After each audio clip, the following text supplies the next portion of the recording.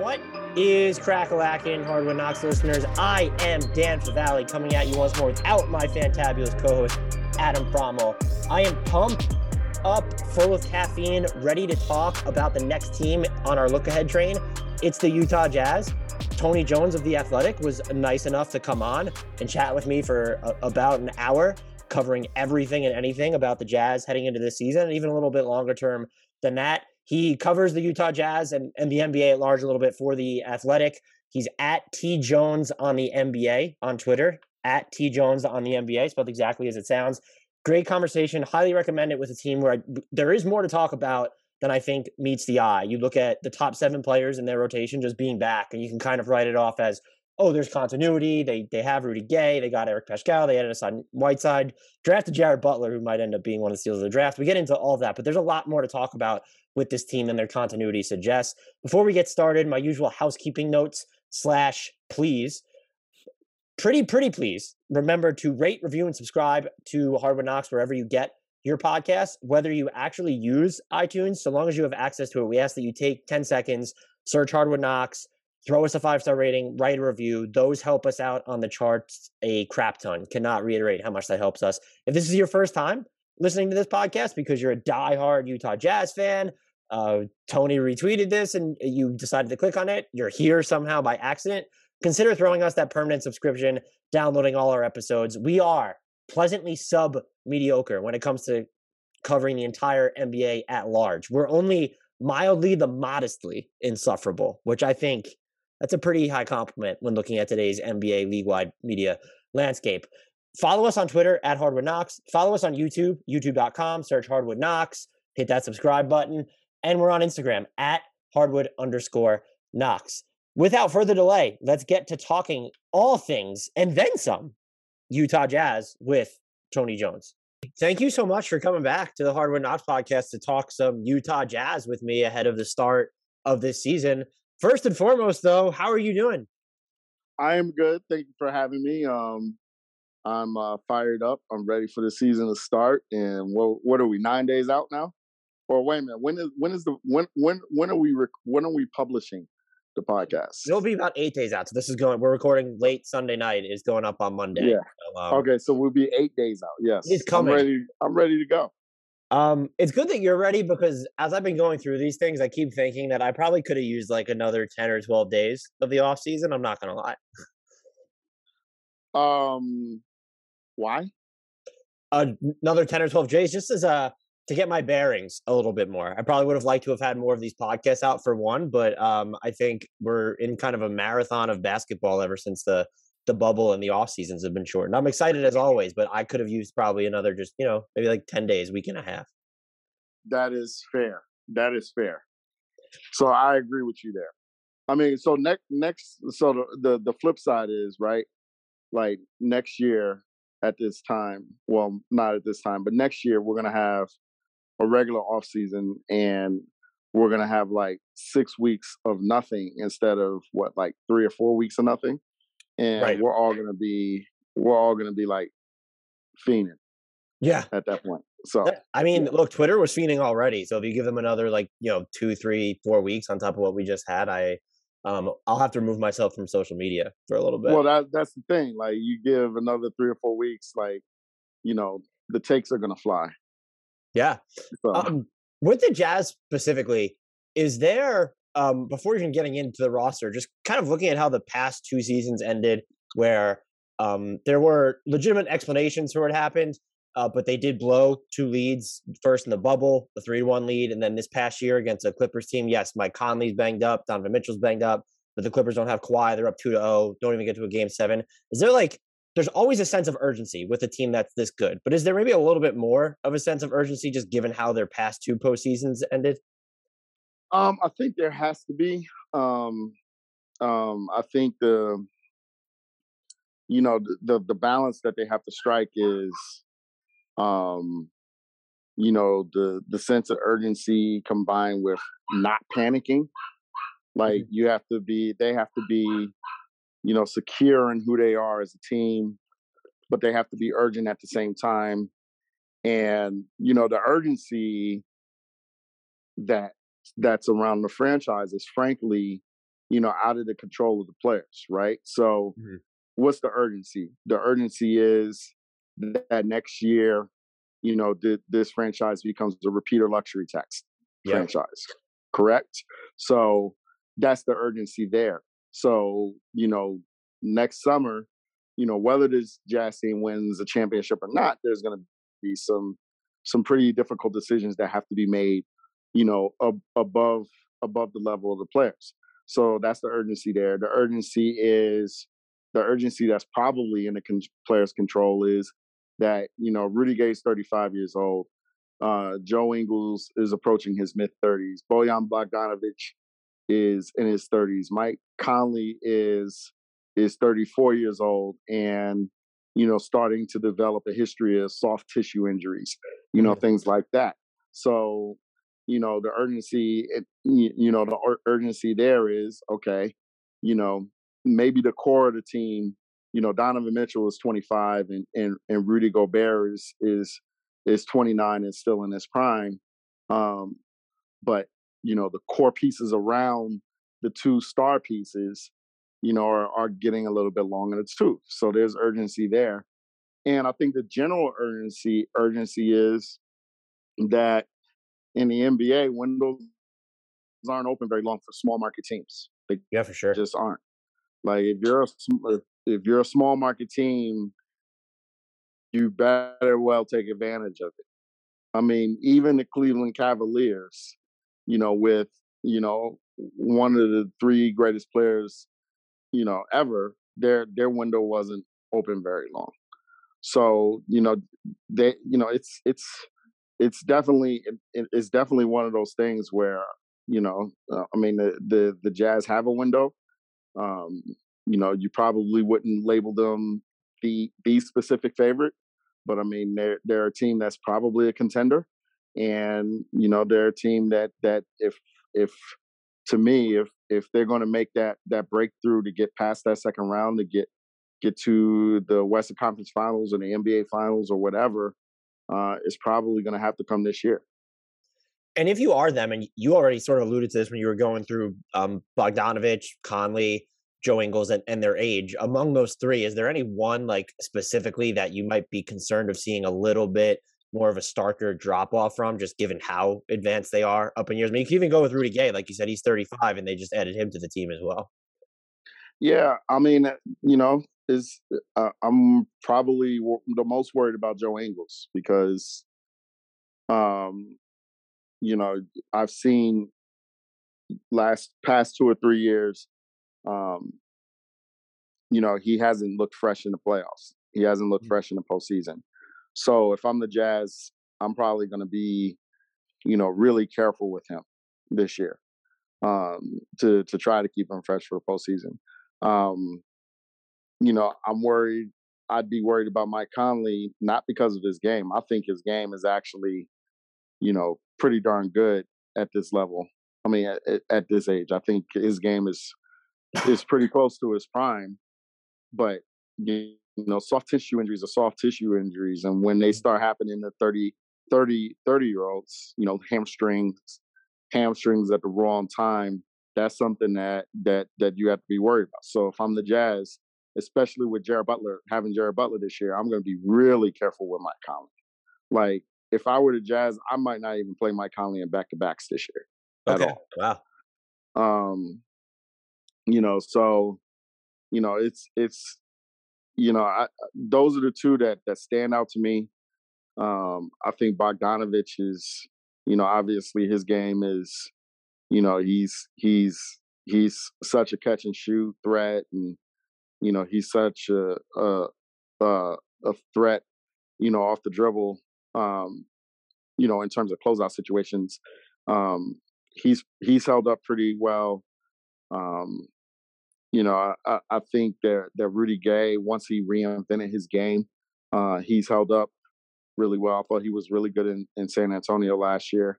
Um, so it's a mix and a match. I think that as long as they're healthy, the two constants during the regular season are going to be have to be Mitchell and Gobert, and then you just kind of mix and match around those two. The Rudy Gobert discourse, as per usual, veered too far from reality, I think, after that Clippers series. And people sort of just harp on the fact that LA was smaller. And is that really a problem for Gobert? Where it seems like the real problem was the players he doesn't just have athletic defenders in front of him. That's going to make his life more difficult when he has to deal with having like a team that can spread the floor from all five positions. I've also seen people mention that, and this is the one that I'm most curious about, that he needs to figure out a way, or the Jazz need to figure out a way for him to punish those sorts of lineups on offense because he's so much bigger. Is that something, looking offensively, that the Jazz actually need to focus? Like, what does that look like? Are you really tossing the ball to Rudy Gobert in the post against a smaller dude just to try and capitalize on that size advantage? Well, I mean, the thing that you look at on an obvious perspective is um, the very next series, Phoenix played the Clippers out of that small lineup because they did that with DeAndre Ayton. Mm-hmm. Like they said, okay, if you're going to put Nick Batum or Terrence Mann or whoever, you know, on Ayton, we're going to throw Ayton the ball and he's going to score and he's going to go to the offensive boards and he's going to do a number of things. But also, um, Phoenix was healthier than the Jazz last year, particularly their perimeter guys. So those guys were able to stay in front of people. Mm-hmm. And that's the thing with what happened with the Jazz against the Clippers. It wasn't Rudy Gobert. It was the fact that the other four guys around Rudy couldn't stay in front of anybody. And so, you had, Donovan Mitchell wasn't able to stay in front of anybody. Mike Conley, in the game that he came back, he obviously couldn't stay in front of anybody. Those two guys were hurt. Royce O'Neal had issues with Paul George, but that was, Paul George was playing at pretty much an all-time level for him. Mm-hmm. Kawhi Leonard was getting whatever he wanted. So it was putting Rudy in impossible situations. Okay, so do I help off of my guy? And then, if I help off of my guy, then there's a guy in the corner that's going to be taking practice level jump shots. And the Jazz made the decision that for that game 6, they were going to leave Terrence Mann open. And Terrence Mann, to his credit, took advantage of that. So, I don't, I think anybody who saw those games, who wants to be honest with themselves, knows the game of basketball, it should have been obvious that that wasn't on Rudy. That was an entire team collapsing defensively. And if you want to say that Rudy Gobert got played off the floor by the Clippers, I mean, that's fine. I mean, it's not accurate, but it's fine. That's your prerogative. So, the point of Rudy being able to punish teams offensively, France did it in the Olympics. And they threw on the ball, and if you drop the pass, they threw on the ball again. Whether that translates to the NBA, that's one thing. But I mean, it at least worked a little bit in international basketball. But if the Jazz are going to beat small ball lineups, they're just going to have to guard better, 1-on-1, and that's what they didn't do against the Clippers. The thing that's probably more concerning to me is what has happened the past 2 seasons to their defense with Rudy Gobert off the court. And I'm wondering if you think they're better built to navigate those stretches when he's on the bench, and will they even, I think a lot of people have wondered with the addition of Rudy Gay in the non-Gobert minutes, in the, 13 to 18 minutes that he's not on the floor per game, for any of that time, will they experiment going actually smaller? Or should we be expecting Hassan Whiteside still to soak up majority of those stretches and the Jazz will play with a traditional big? So the thing about it is that in the regular season last year, the Jazz were pretty good in the non-Rudy Gobert minutes. because Quinn Snyder found, a formula that worked, right? Like he brought Derek Favors in to play with, most of the starting lineup. Those guys held their own for, the back half of first quarters. And then Mike Conley and Rudy Gobert came back and they obliterated second units. So, and then that all changed in the playoffs when they ran into the Clippers, because the Clippers were able to dictate matchups by going small. So, the question, I don't want to say the better question, but I think the question for me is, how matchup proof can the Jazz get between now and the playoffs, 7, 8, 9 months from now, or however long that we have to go until the playoffs. And that's to me, what's going to ultimately determine their destiny. Because throughout Quinn Snyder's tenure as head coach, the problem is that they have not been matchup proof. They run into a team that can spread them out. It becomes detrimental for them. The difference this year, from all of the other years is it didn't matter whether they were matchup proof or not. Those teams were just better. The Houston teams were just better. The Golden State teams were just better. Last year was the first team that they had that you could say, okay, this team can make a deep playoff run. So, and that's why, that and the recency bias, that's why it's such a stark, it's such a stark, memory in your mind. So, the question going forward for this Jazz team is if they run into the Clippers in the playoffs and those guys try to go small, or those guys go small, if they run into another team and they go small, or if they run into the Los Angeles Lakers and those guys play two bigs, can they match up or match down? That's a good point. To whatever matchup they have to face.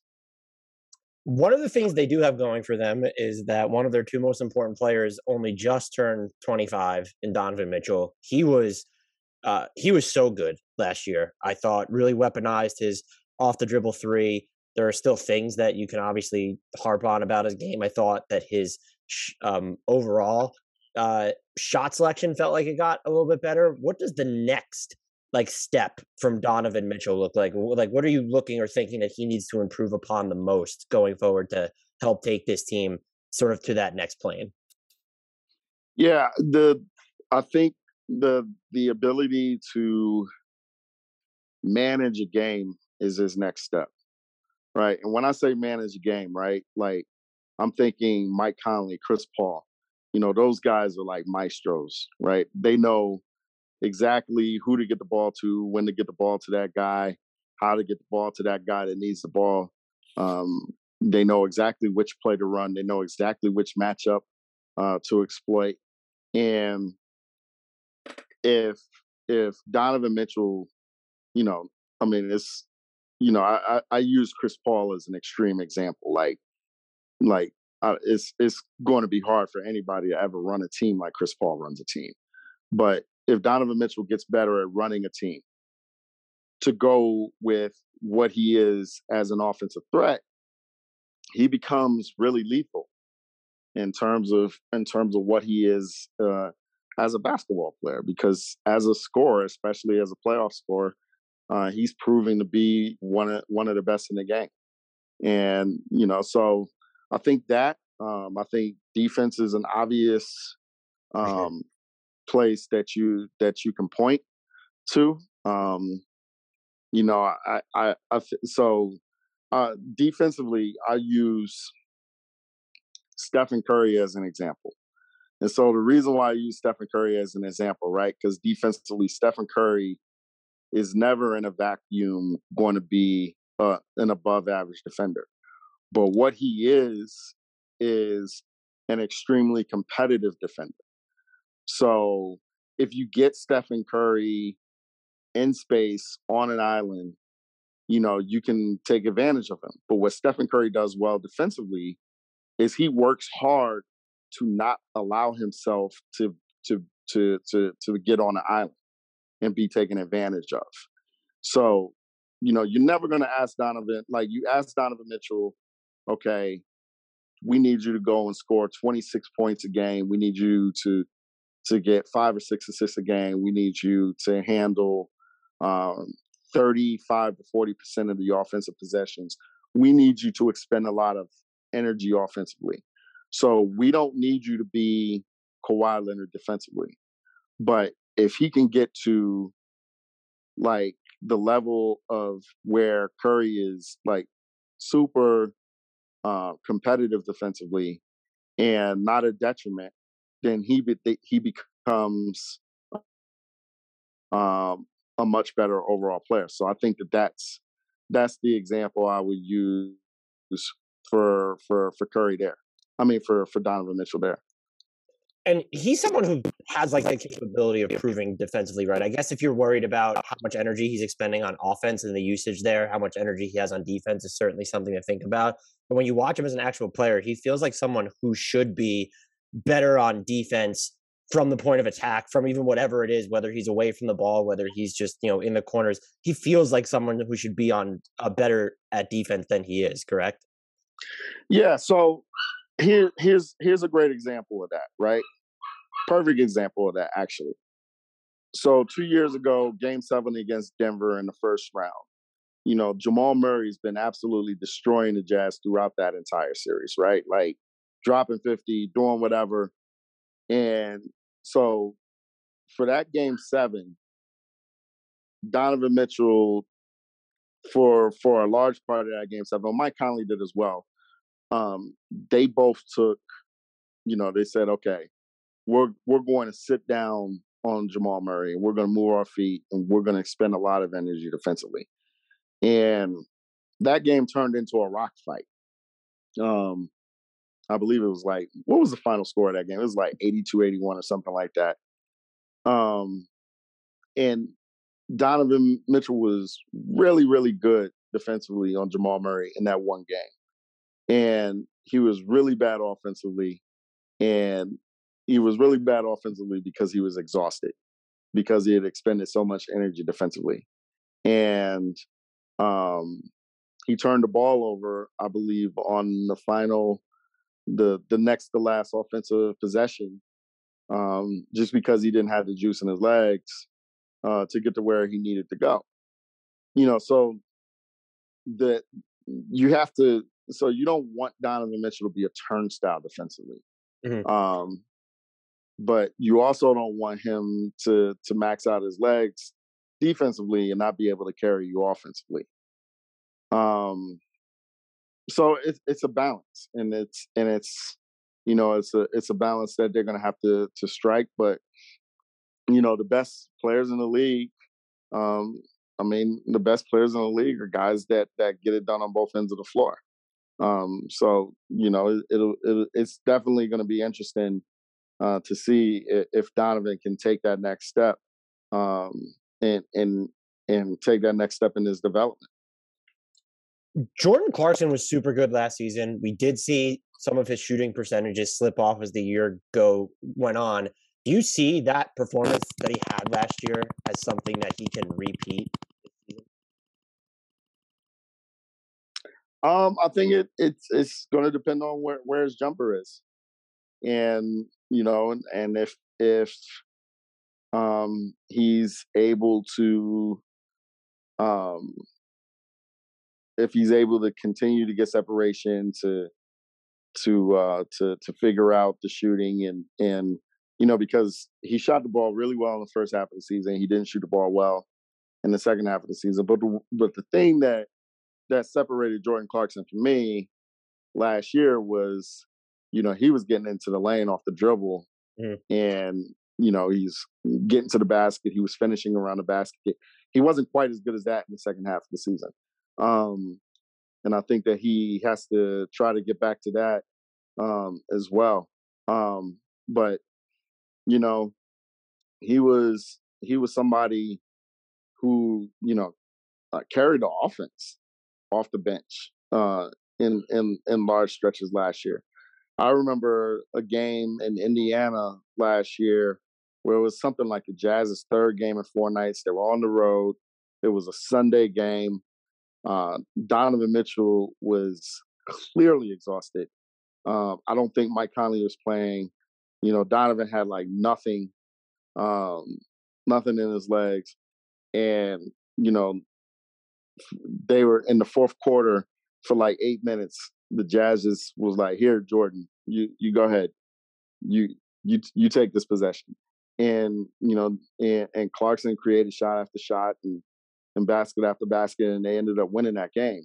And, and that's stuff that Jordan did for the Jazz a lot last year. So, I don't think, I don't expect them to have, that was kind of a career year. I don't know if he can get back to that level. But the impact that he's had for the Jazz in his 2 years with the team, it's been pretty notable. Yeah, I think the idea of Jordan Clarkson, even when his shots aren't always going in, at least it does. He plays in a way where defenses are almost always going to react, which helps them. But there's definitely a noticeable difference if his jumper is not falling. He's still like his first half or half plus of last season, though, he was just absolutely molten. This question feels pointless to ask for most contenders, but I was going over some Jared Butler film the other day. Is he someone that could actually crack like the top 10 players like in the rotation on this team, or is that very much a non-starter? I think he's number 10, or I think he has a chance to be number 10.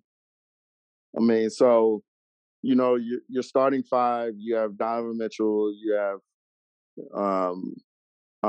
Mike Conley. You have Royce O'Neal, Bojan Bogdanovic, and Rudy Gobert.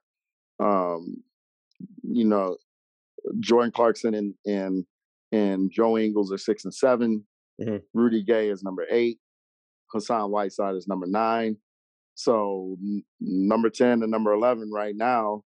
So for number 10, you have, Jared Butler, Miye Oni, Elijah Hughes, and Eric Pascal all kind of vying for that number 10 spot.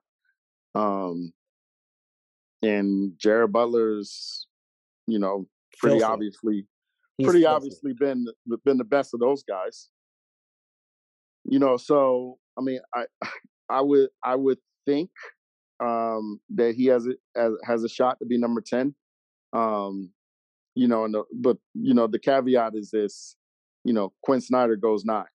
So if you're number 10, you're still not playing every night. You're playing when one of the 9 is not there.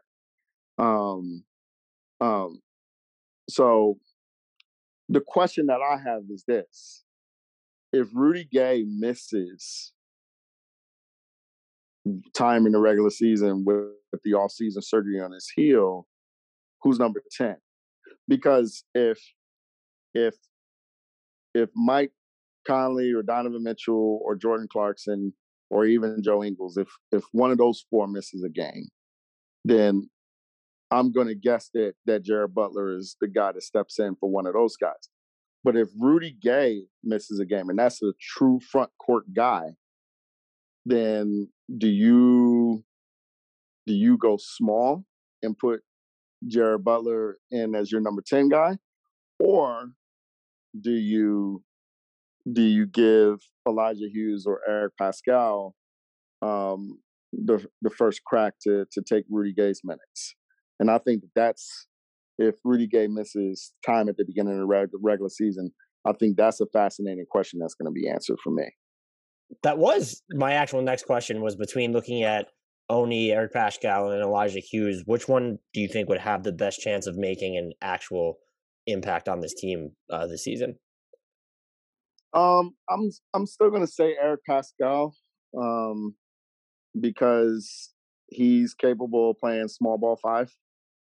And I think that they're going to use him as such. I think the issue for him is he's got to start making shots. I think that outside of making shots, I think he's played relatively well. I think he's really good off the dribble for a big guy. Um, I think that he can make quick decisions off the dribble. I think he can pass the ball when he attacks closeouts, things like that. I think that as a pick and popper, he does the right things. He's just got to start making shots, and he's only made like one or two shots during the preseason so far, and he's had a lot of open threes. And if you're going to play for Quinn, you gotta make open shots. So Mm. I think that's what he's got to show in the next few preseason games. I had thought, like, just before seeing anything in the preseason or looking at what the rotation was, I thought maybe it would be Oni just because of, he's 6'5", has the 6'11" wingspan, but he doesn't even seem like he's been like a huge staple in their preseason. Is that just something they're out on? Has he been dealing with an injury or something that I'm just not aware of, or what is the story there? Yeah, I think that he's been, I think that the Jazz have been taking a pretty long look at Elijah Hughes, Mm. um, and I think that Hughes has played well in the preseason, especially in making shots. Um, Now with Oni, I can never count him out because um, he has a specific skill that helps this team, which is his ability to defend on the perimeter. But he's another guy that's got to start making shots. And one thing we know about Quinn Snyder, I mean, he values shot making. So I think that's something that's got to happen as well for Mie. But I do think the Jazz really like him, so it'll be interesting to see what happens there as well. Well, you warmed my heart by making it seem like Jared Butler has a chance to crack the top 10 of the rotation. So I'm going to be in a good mood for at least the next 36 hours because you said Oh well, I mean that's not lip service. The Jazz really like Jared I really Butler, like Jared Butler. I like still can't believe he really, topped the 40. yeah. They really like Jared Butler, and the stuff that he's shown in the preseason, I gotta like there have been multiple times during both preseason games that I've had to say, you know what, it's just preseason. We don't know if this is going to translate to the regular season, but there are things that he does. There are things that I've seen in the preseason that he's done off the dribble that the only two guys on that team that can do that off the dribble are Mike Conley and Donovan Mitchell. And yeah, so Yeah, um, I know it's preseason, but his control over the game with some of those moments with the ball in his hands, and he had that huge game against Dallas. That's just man, that's just like that. It just doesn't look like rookie level stuff, and it's even though it's preseason, and I know it doesn't necessarily matter like what his draft position was. Like that is still the number 40 pick. I'm still just floored that, and I know the reasons why he fell that far. I know the health concerns people had. I'm still just that could end up being just like a phenomenal steal for Utah if we fast forward a few years down the line, not even looking at this season specifically. so he made a move in isolation against Reggie Bullock, who is a good defender. But that's what makes it so silly. He made a move against Reggie Bullock in isolation where hit him with a crossover, backed up, hit him with another crossover, and then hit him with a step back to where the separation that he gained, he was above the break. He was above the arc on the break, and Reggie Bullock was basically at the foul line. So that's like five. How many feet of separation is that? Like 5 or 6 feet. I mean, Yeah. that's kind of insane for an NBA player to be able to do to another NBA player. Yes, I remember the shot you're talking about. He like his step back, it felt like he traveled 6 feet when he was gathering towards behind the 3 point line. He also I don't watch enough of college basketball to maybe have known this, but he seems like he just has a little like, he had a floater, I think it was like in the fourth quarter of that game, where it's just like showcasing absolute control over how to navigate the defense and to just have that little push shot in there. He's more of an, I guess, an every level scorer than I thought that he actually was coming in. Yeah, he's a 3 level guy. He's got the floater in the lane. He can finish at the basket, and obviously he's proficient from above the arc. So, and he's just really, really good off the dribble. He's just really good off the bounce, and he's a really good pick and roll player. Um, so what are the questions about Jared Butler, right? We question the health. That's an obvious question.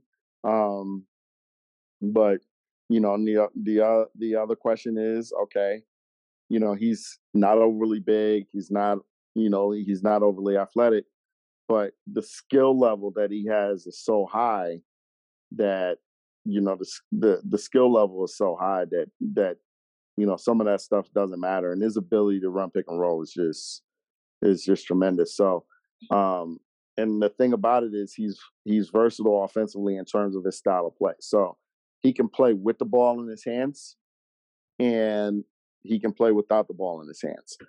So that means a lot because that means he can play with Donovan Mitchell, or he can play with Mike Conley, or he can play with Ingles, or he can play with Clarkson. He doesn't have. There's not a lineup that he has to be out there with just because of the style of play. And I don't think people realize how difficult that is.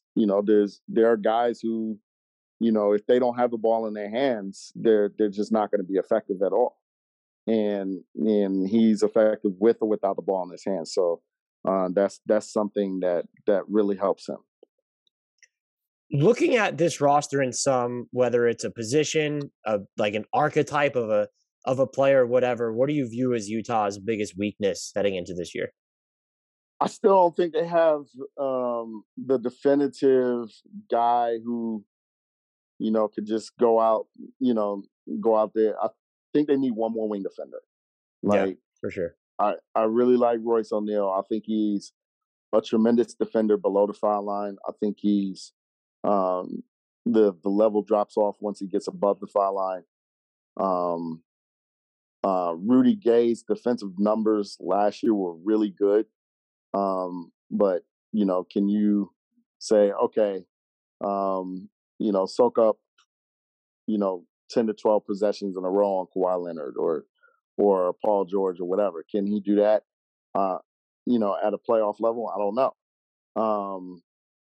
So I think that if you are Justin Zanuck, I think that the one thing that you might want to do is still try to figure out if you can get a wing defender at some point over the course of the year.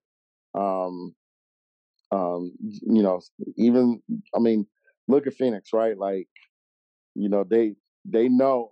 Number one, Mikal Bridges is. He's amazing. Yes, he's amazing.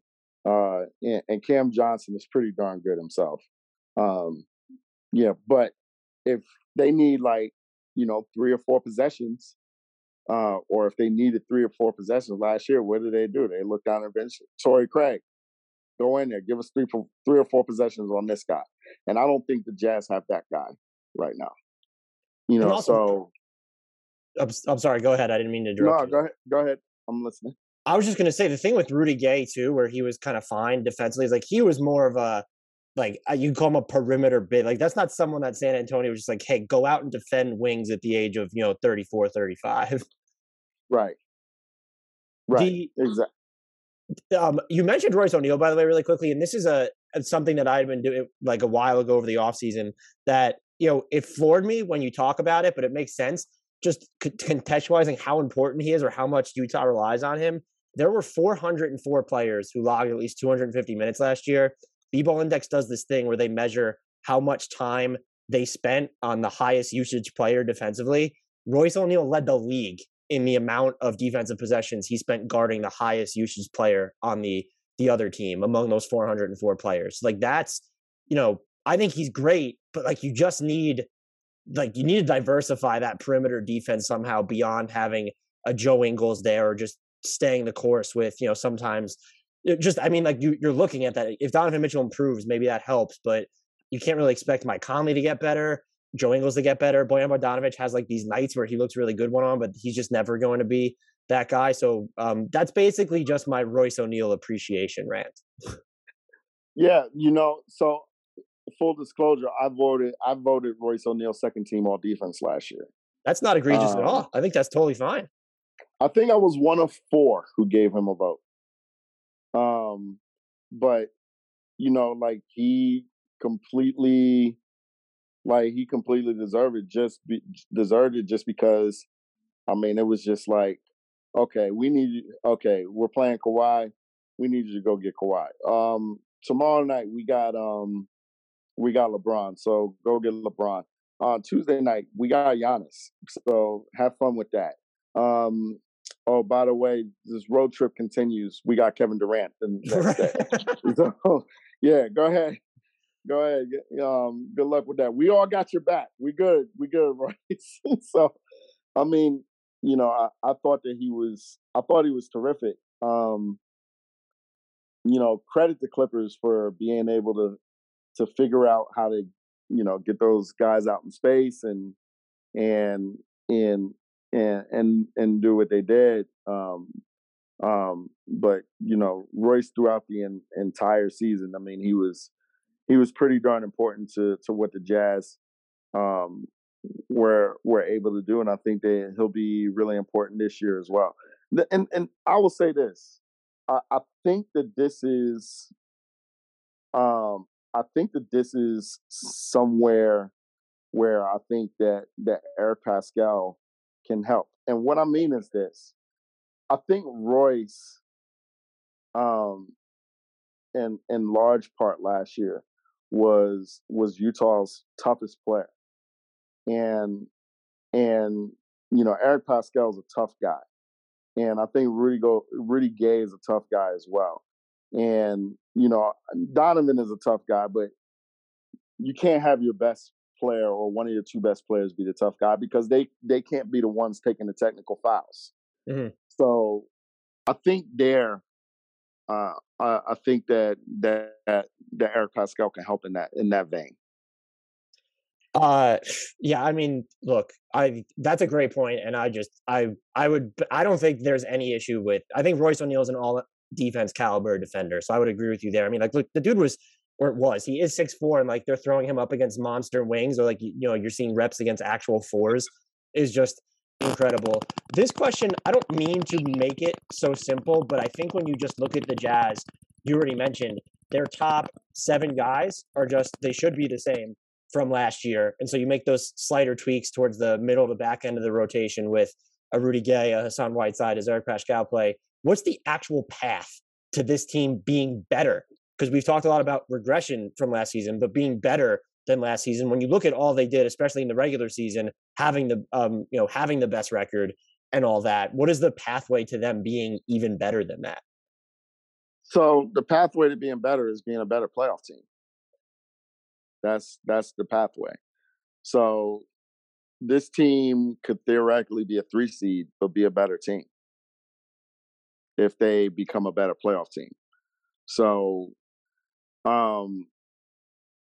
the pathway for that to me is Rudy Gay, and Donovan Mitchell, because I think Donovan Mitchell has another level that he can hit. I think he has another clear level that he can hit. And the second thing is, I think that Rudy Gay, if this signing goes the way the Jazz are hoping it goes, he adds stuff to this team that it didn't have. Like, I don't think that there was a front court guy that the Jazz could come down and say, "Go get me a bucket" in a playoff setting. And I think Rudy Gay can do that. I don't think that there was a guy that that you could say, okay, we need you to guard the 4, or we need you to go ahead and guard the 5, or we need you to spend 1 or 2 possessions at the 3. And I think Rudy Gay could possibly do that. I think that by the end of Game 6 last year against the Clippers, I think that the Jazz were down to 7 guys that Quinn Snyder trusted. Mm-hmm. And, for all of the depth that we talked about last year, with with, the Jazz. You know, by the end of the playoff run, they were down to 7 guys that Quinn set trusted to put out there on the floor. And I think Rudy Gay gives you, at very minimally, gives you 8 guys, which is more conducive to being a better playoff team. Um, and I also think Jared Butler makes them better because Hell yes, love it. oh, you were ready for this. Jared Butler makes you better because I think you have a fourth guy in the backcourt that's an NBA player. And I think last year there were 3. So if Mike Conley missed the game last year, Joe Ingles was playing point guard, and that proved to be really detrimental because by the end, by the time the playoffs started, Joe Ingles was cooked. He was exhausted. So, there were 2 things I would do with Joe Ingles if I were the Jazz this year. Number one, I would find some time to rest him during the regular season, and number 2, I would not give him any point guard minutes, like none. Even though I know that Joe Ingles can play point guard and can handle the point, nah. Give those minutes. If Mike Conley misses time, give those minutes to Jared Butler. If Donovan Mitchell misses time, give those minutes to Jared Butler. If Jordan Clarkson misses time, give those minutes to Jared Butler. So I think that those two theoretically, we don't know how it's going to look during the regular season, but theoretically, that makes the Jazz a deeper team. And then then the Jazz have to work on, number one, being a better playoff team, and number 2, being a more matchup-proof playoff team. There are probably 2 ways to look at it, and you mentioned one where you're saying if you're the Jazz, like the goal is still to figure out a way to go out and get another wing. I think you could also frame this question as this team is in the second consecutive year slated to pay the luxury tax at least, and their bill is not insubstantial at the moment. Compared to how much they went over last year, we're talking like their tax payment's going to be double digits this year as of right now. Who do you think, just based off what the Jazz need or what you think could happen this season, who on this roster right now would you bill as the player most likely to be traded before the deadline?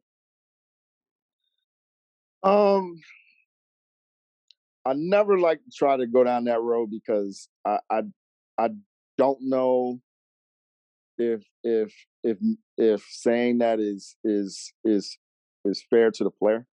Okay.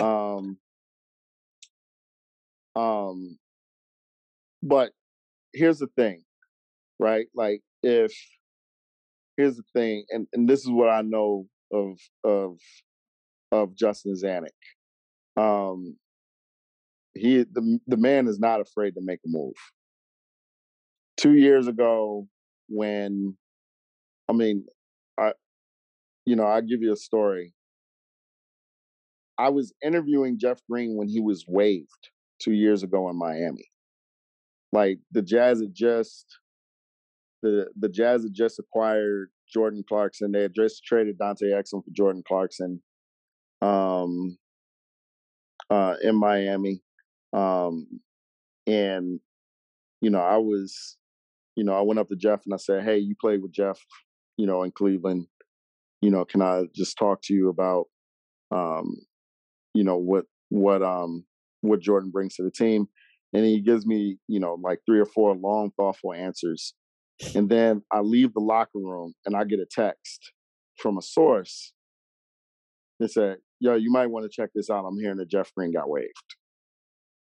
I was like, the game just ended. And the source was like, "Yeah, I know. It's cold world."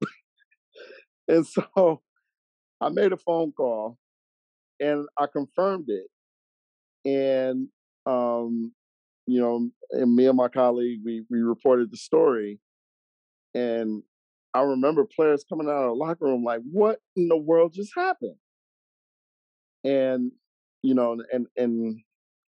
I think that's the one thing that we know. I think that's the one thing that we really know about Justin Zanuck. Like if there's a move to be made, he's going to be aggressive and trying to make that move because that's just how he's wired as a GM. So you know that's a long story. I mean, it's a long-winded way of saying that if Justin Zanuck feels that there's a guy that can help this team with a specific skill set that can help this team, and he feels that somebody's got to go, then somebody's going to go. So it's I guess that's the answer that I have, or the best answer that I have. And so do you think Justin Zanuck, and just given how far they are into the tax, I think they're like 18 million over or something as of right now. Like it's a wild number. Do they have the license to stay that far over the tax this season? Yeah, they're fine. I think they're fine for this year. Okay. I think next summer is when, I think you're going to see some decisions being made, especially if this team goes out in the second round. Like if this team goes out in the second round and doesn't make a strong playoff push, I think that you're going to see a significantly different roster next year. That would make a lot of sense, especially coming back to the urgency conversation we had. Just a couple quick ones before I get you out of here. I think this is an easy answer because there's really only two options, even though you could argue it's matchup dependent. What's going to be their go-to crunch time lineup? Is it just the projected starting five? Do we see maybe Joe Ingles in there instead of, Bojan Bogdanovic at one point? What do you think is just going to end up being their go-to this season down the stretches of close games? I think that's a better question than you think it is. Okay. I like it when I don't ask terrible questions. I appreciate you saying that. So Conley and Mitchell and Gobert are obvious. Those are your obvious three. And then, and I think Royce belongs. Royce belongs with that because, he's obvious the guy that defends. That's going to defend other crunch time scores. So I think those four are most obvious. And then, I think that fifth spot can be rotated. I think it can be Bojan Bogdanovic one night or a couple nights. I think it could be Rudy Gay a couple nights. I think it could be Joe Ingles a couple nights. I think that those are pretty much I think there are going to be four constants, and I think that there are going to be other guys that fifth spot can kind of rotate a little bit. If you're Quinn Snyder, is there like a weird offbeat, unconventional lineup that you would try out just to see what would happen with that group of five guys? I would love to see. I think it would be fun to see Jared Butler, Mike Conley, Donovan Mitchell, Joe Ingles, and Rudy Gay. Ooh, that would be fun. That would be a fun lineup. Not only to see, because if you have three guys that are just that good off the dribble and that good at creating shots, but I'd love to see if those guys can actually stop anybody. Yeah. But yeah, I'd love to see that lineup. The one I have penciled in is also that 3-guard structure with Conley, Jared Butler, and Donovan Mitchell. I have, it's sort of a less of an oddball cap off with I want Royce O'Neal and Rudy Gobert in there because I was thinking, was I going too far out there with that 3-guard lineup? And like, how would this defense? Let me just take the Jazz's two best defenders and throw them next to those three. But in general, I would love to see the 3 guards play together and what that looks like. Well, see, and that's the question, right? Like, if Rudy Gay misses some regular season time, do you throw those 3 guards together? I would absolutely do it, but Quinn Snyder is a lot smarter than I am, so who knows the actual answer to that question? Right. That's the thing. So, I mean, especially because they're so like size, like they're all 6'1" or 6'2". Yeah, so Yeah, so you're gonna have somebody guarding, a 6'7" guy. But the gist of that is they got to guard them on the other end, and that could be problematic. Utah's over-under as we record this for this season is 53.5 wins. Would you predict them to hit the over or the under on that? I think they go over. I think this is a really good basketball team, like great even. You know, I happen to think that this team will go 51-31 if they have a bunch of injury issues and they don't play well. So if they have a normal season, I think they're going to win a lot of games. So I'm gonna take the over on that. I think I would agree with you there, and it also feels like as I think difficult as it is to sort of come up with a hierarchy in the West.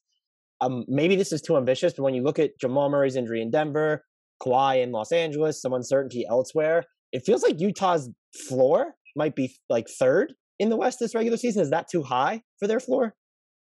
I think that Phoenix, Utah, and the Lakers, yeah, like that's the tier, are in the top tier in the West. I don't know what order those three finish, but I think that, like, particularly the Jazz and Phoenix, I think both of those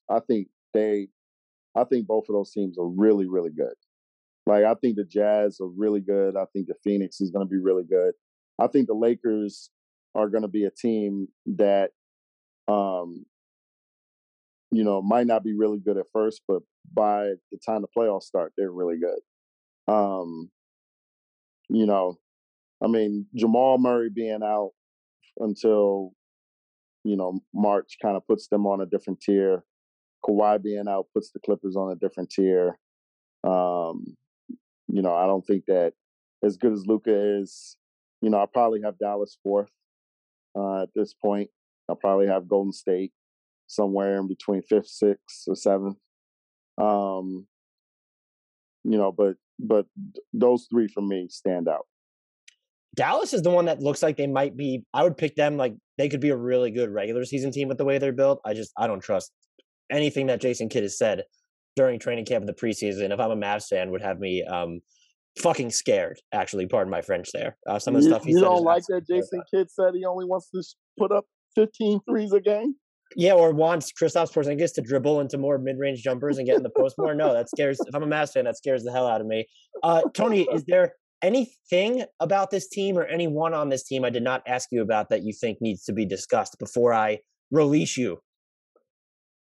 No, I think we've covered it. I think we've had a really good conversation. This is dope. I love it.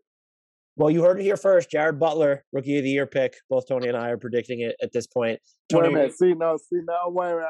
I didn't say anything about aggregators alert. Tony, Jared Butler is going to win Rookie of the Year. I knew your carb load and your caffeine would take over at some point. It's kicking in. The caffeine I took is kicking in, and I had some ice cream before this podcast, so I think that's reaching my veins as well. I knew that this would kick in. I just said that Jared Butler might. Listen, aggregators. I predict Jared Butler to be the 10th man for the Utah Jazz. A top 10 player in the NBA. Yes, that's what I heard too. Tony, are you able to tell our listeners where they can find you and the awesome work that you do?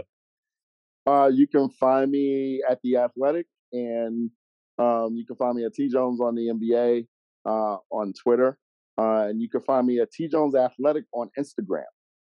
You're on Instagram. Yes, but I post a lot of pictures of my kids on Instagram and a lot of pictures of me in the gym.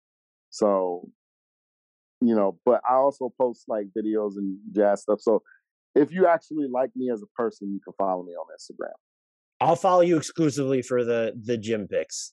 That's what I'm going to follow you for on Instagram. Absolutely.